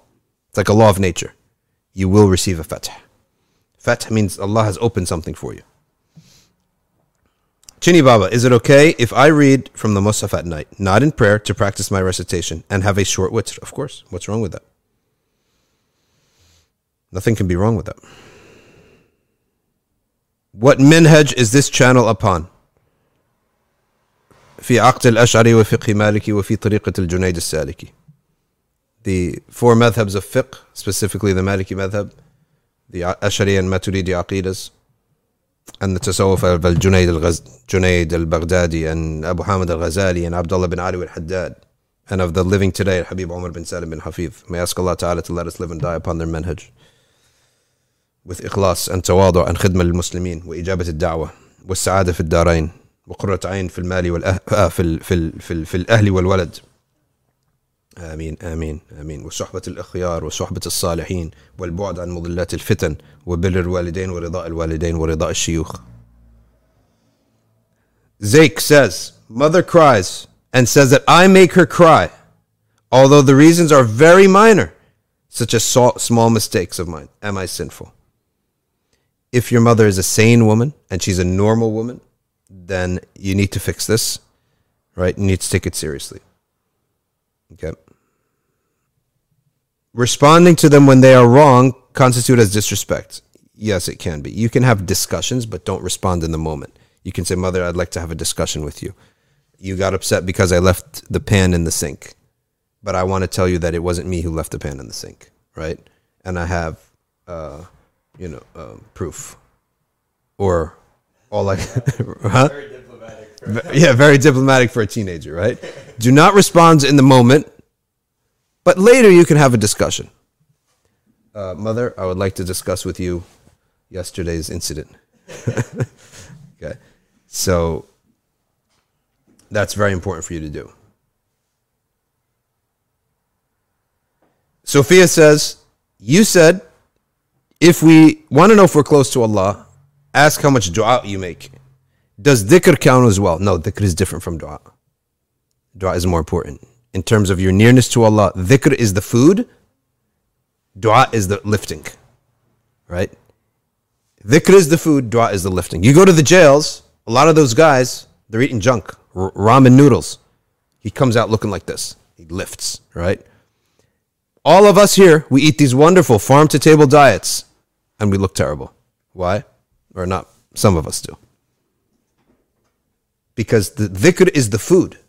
It's the protein. You can't just eat protein, that's it. No, the dua is more important. Because dua shows our idlal for Allah subhanahu wa ta'ala. Dhikr is something, it's like we love to eat it, we love to have it. So it's wonderful. But dua is more powerful, more important. This is why Allah subhanahu wa ta'ala, the Prophet ﷺ said, ad-du'a'u mukhul ibadah, not ad-dhikru mukhul ibadah. Is it haram to watch horror movies that depict spirits and possession? Yes, it's all from shayateen al-jinn and iblis. That's his dhikr. What's better, to read Islamic worldly ilm that benefits your deen, or is to watch horror movies? Oh, he's answering the previous question.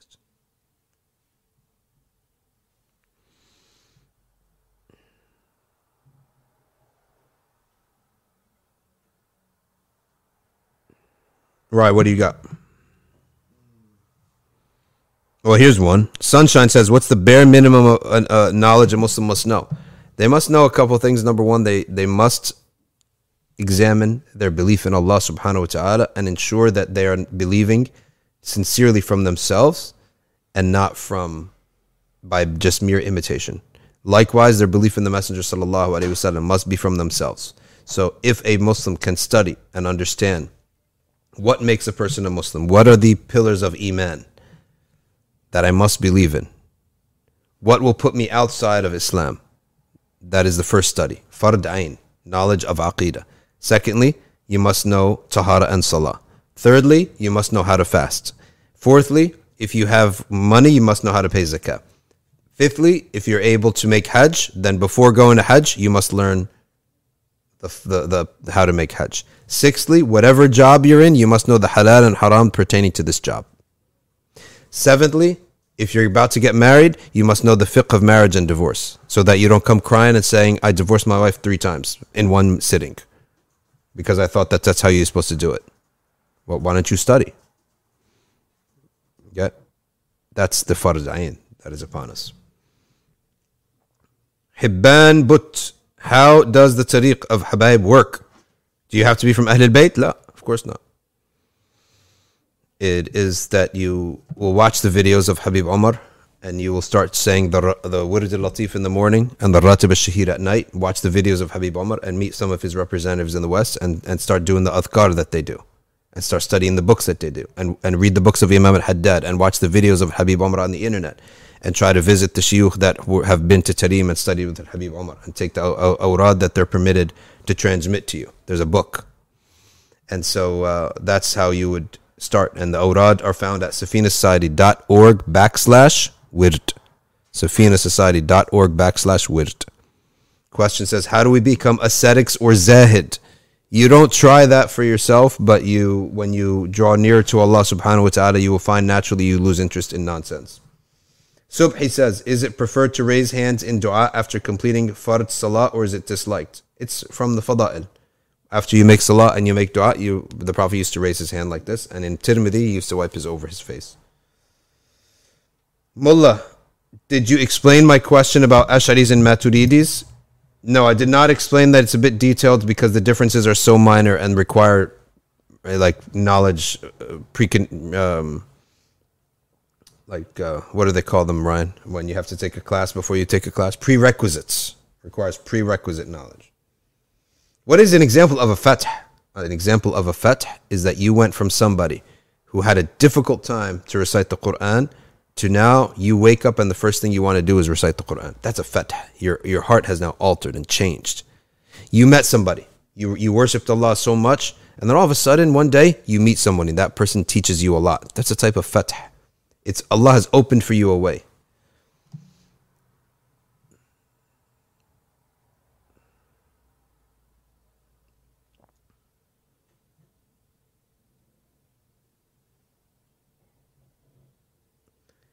Abdullah says, isn't it more close to Allah to blame ourselves for our misfortune rather than blame kuffar?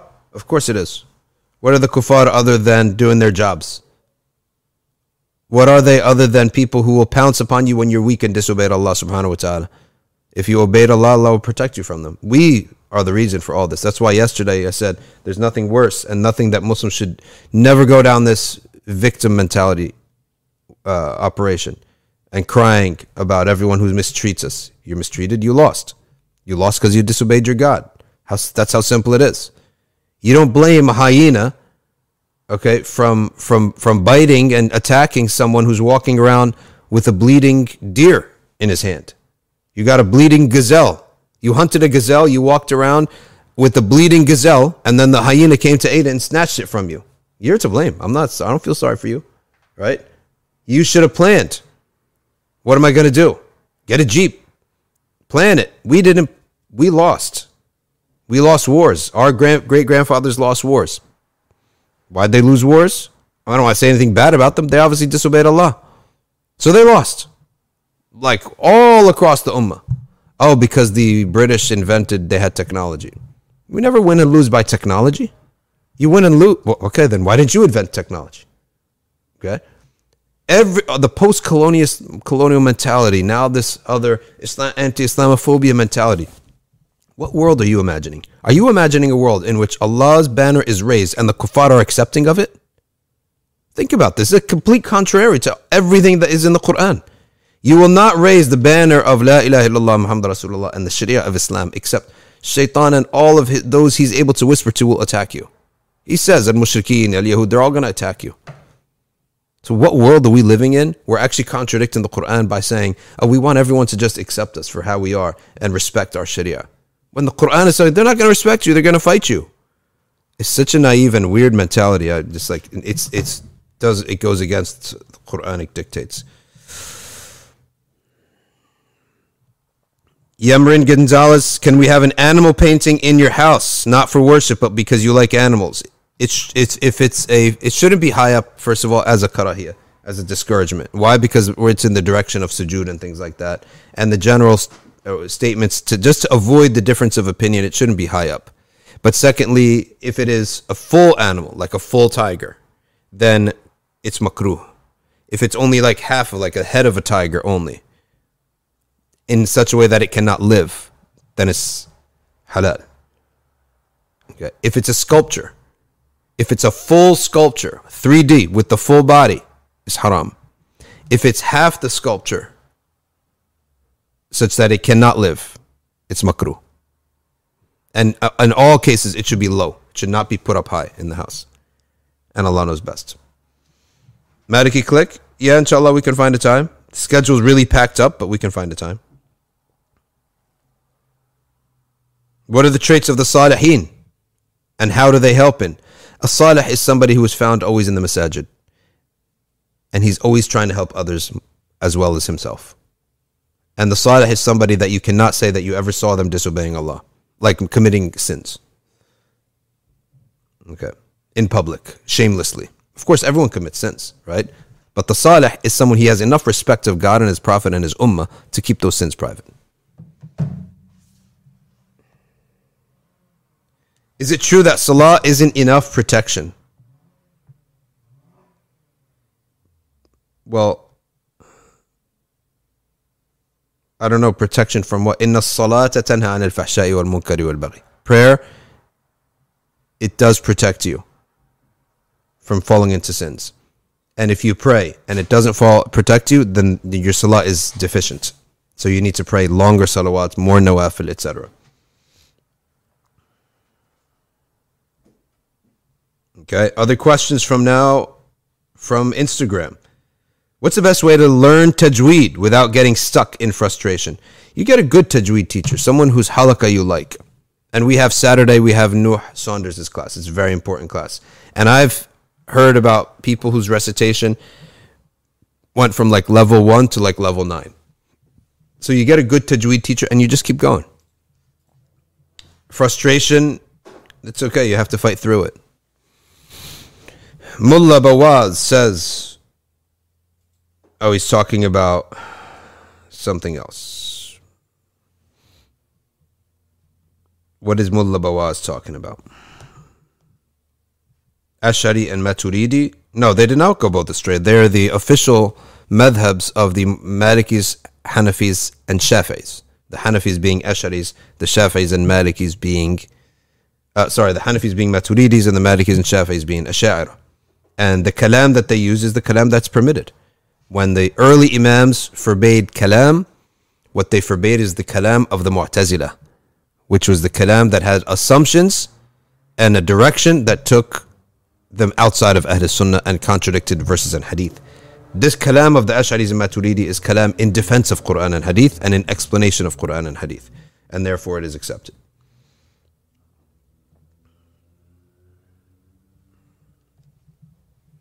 Couple more questions before we wrap up.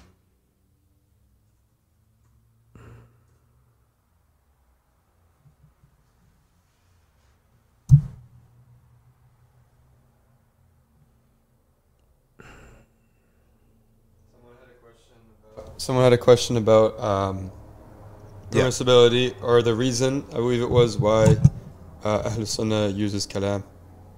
Yes, to defend the Quran and the Hadith from what people may imagine to be inconsistencies, and to defend the Aqidah of Islam from those who are attacking it, philosophers. That's the purpose of kalam.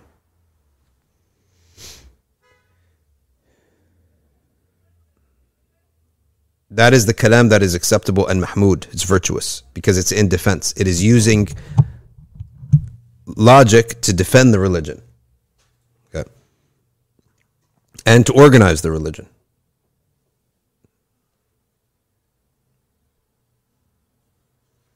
Is it haram to fall in love outside of marriage? The emotions of a person are not in your control. The action is what's in your control.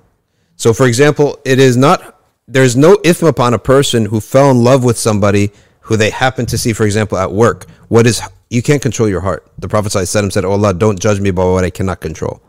What you can control is your actions, your eyes. Okay, that's what you can control. So that's where you have to put follow the rules of Allah Subhanahu wa Taala when it comes to your actions. But your heart, it could happen that you fall in love with something of the dunya, something of a person. You can fall in love with things that's not your control.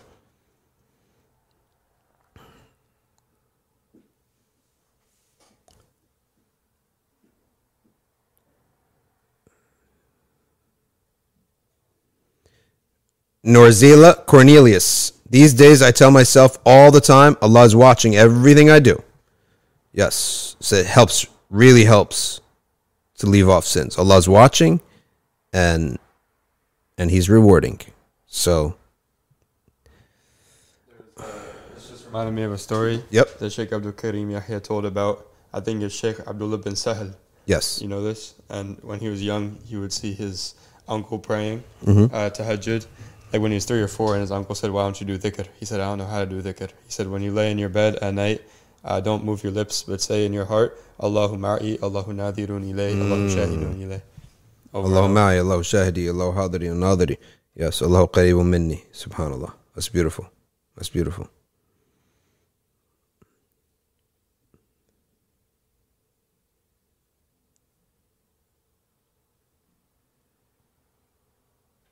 All right, a lot of questions we're getting through here. Importance of love in marriage and how to sustain it. You sustain it by contemplating the good qualities of the person. And the Prophet ﷺ said, if you see something bad in your spouse, look at the good. No one's going to be 100% perfect. There's going to be good and there's going to be bad.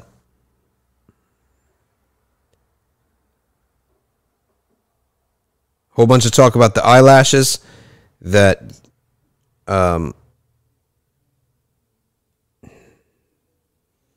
so now the question is, when we say the Quran says the face, does that include the eyelashes in the wudu? Subhanallah is a question that I have to ask that. Is the eyelash part of the face? I have to ask that question. Okay. M says, I thought wearing false lashes is haram altogether because you're adding to what Allah created to you. No, if it's not permanent, then it is permitted in the sphere of the wife and the husband, or in her own home, because adding to what Allah has created is not necessarily forbidden in all cases. It is forbidden if it is a permanent change, such as plastic surgeries, elevating cheeks, adding Botox. That's permanent, right? That is forbidden, mutlaqan, absolutely.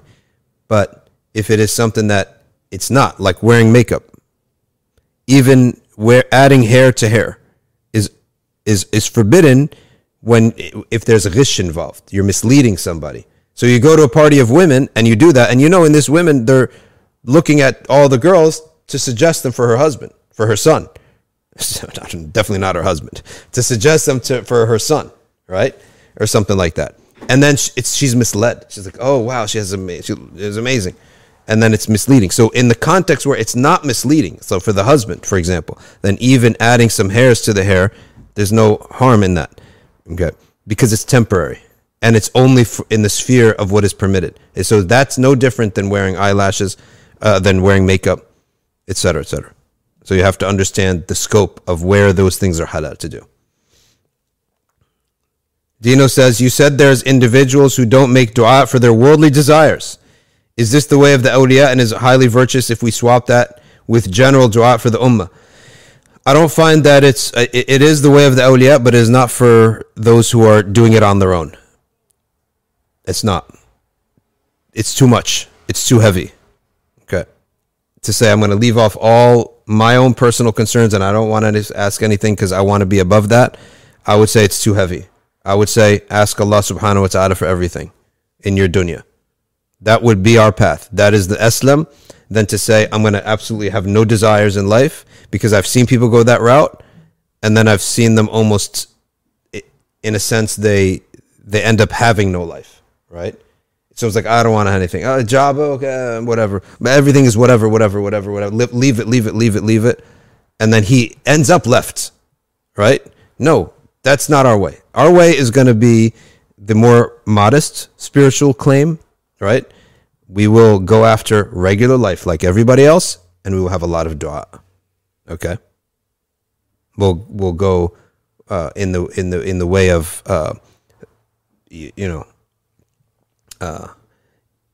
this modest way. You want to shoot and lift something too heavy, you need a sheikh for that, and usually that happens by itself. All right, Ryan, what's so funny?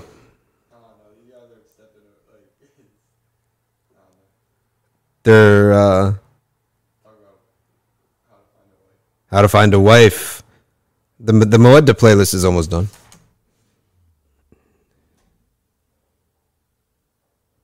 Misleading is a form of lying. Yes, it is.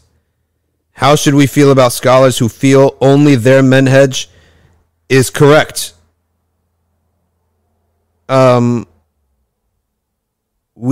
What we say is what the manhaj that is correct is Ahl Sunnah, al-Madhahib al-Arba'a, the three madhabs of fiqh, and the four madhabs of fiqh, and the three madhabs of aqidah, being the Hanbali aqidah, which is, by the way, going on ArcView Basics soon, the Ash'ari aqidah, the Maturidi aqidah, the four madhabs. You go all across the history of the Islam, that's al-Manhaj al-Salim. Now, as for the specific manhaj, like manhaj of Shaykh Fulan, manhaj of Shaykh Fulan, and they have their own ta'wilat on how to execute these four madhabs, no, there's not one single form of execution of these four madhabs that is the only correct way. There are many correct ways.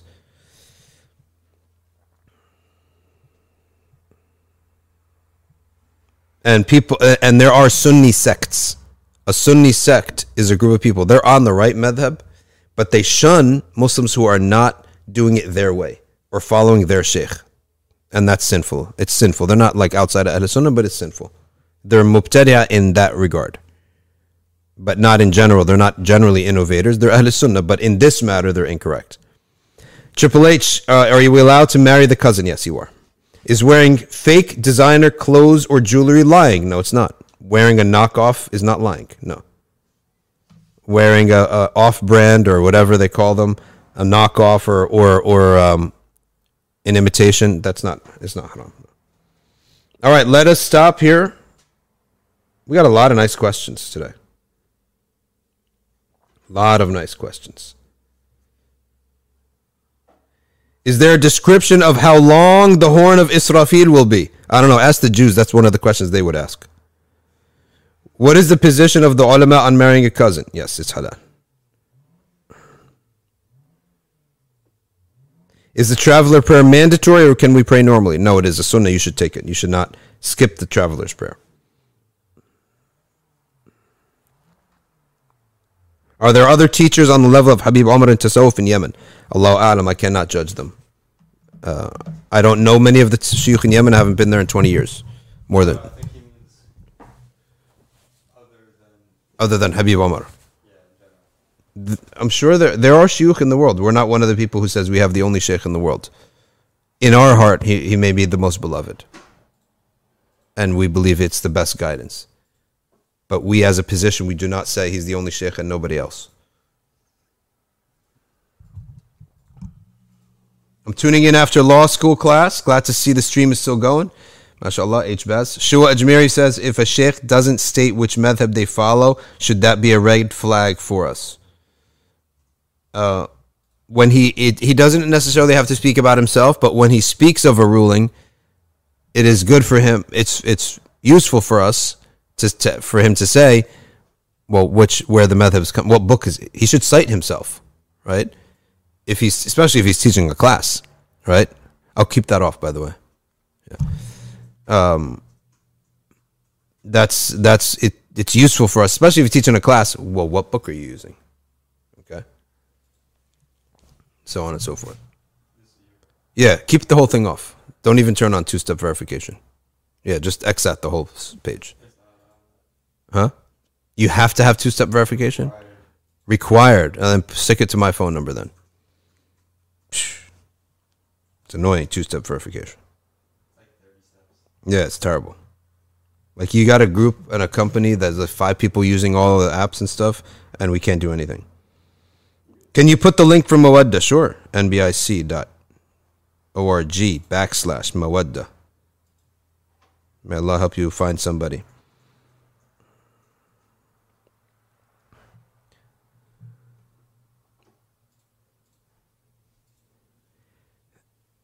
For everyone in the UK and Europe, the live stream will start 1 hour earlier. Good.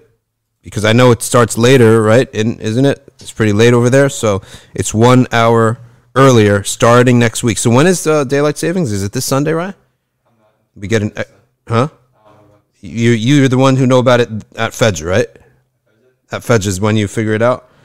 Yeah. All the phones and the clocks, they change at 2 a.m. And we fall back. When you go to fall, you fall back. So you get an extra hour of sleep. So you don't even need to know because when you wake up for next gen on Sunday, you're going to have an extra hour of sleep. Unlike in the spring where you spring forward and you wake up and you're too late. So Subhanakallahumma wa bihamdika nashhadu an la ilaha illa anta nastaghfiruka wa natubu ilayk. Dua an-Nur. Ryan, can you please kindly stick that up there? Let's close with this beautiful dua.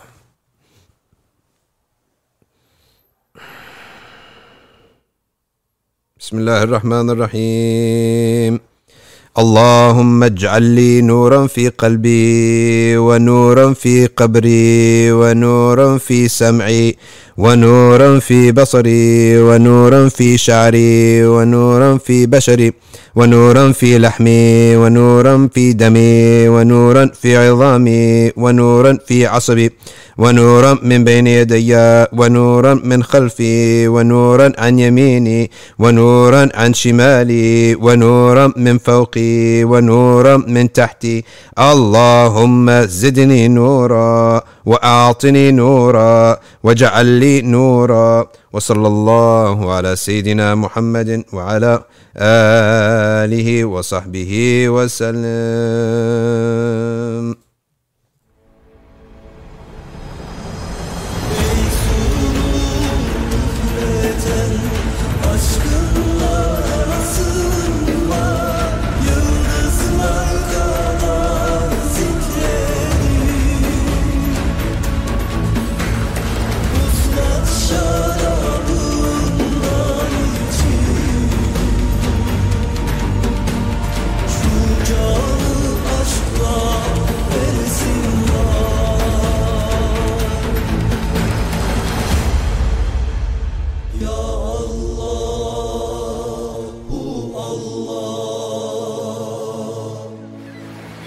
Kalbe şifa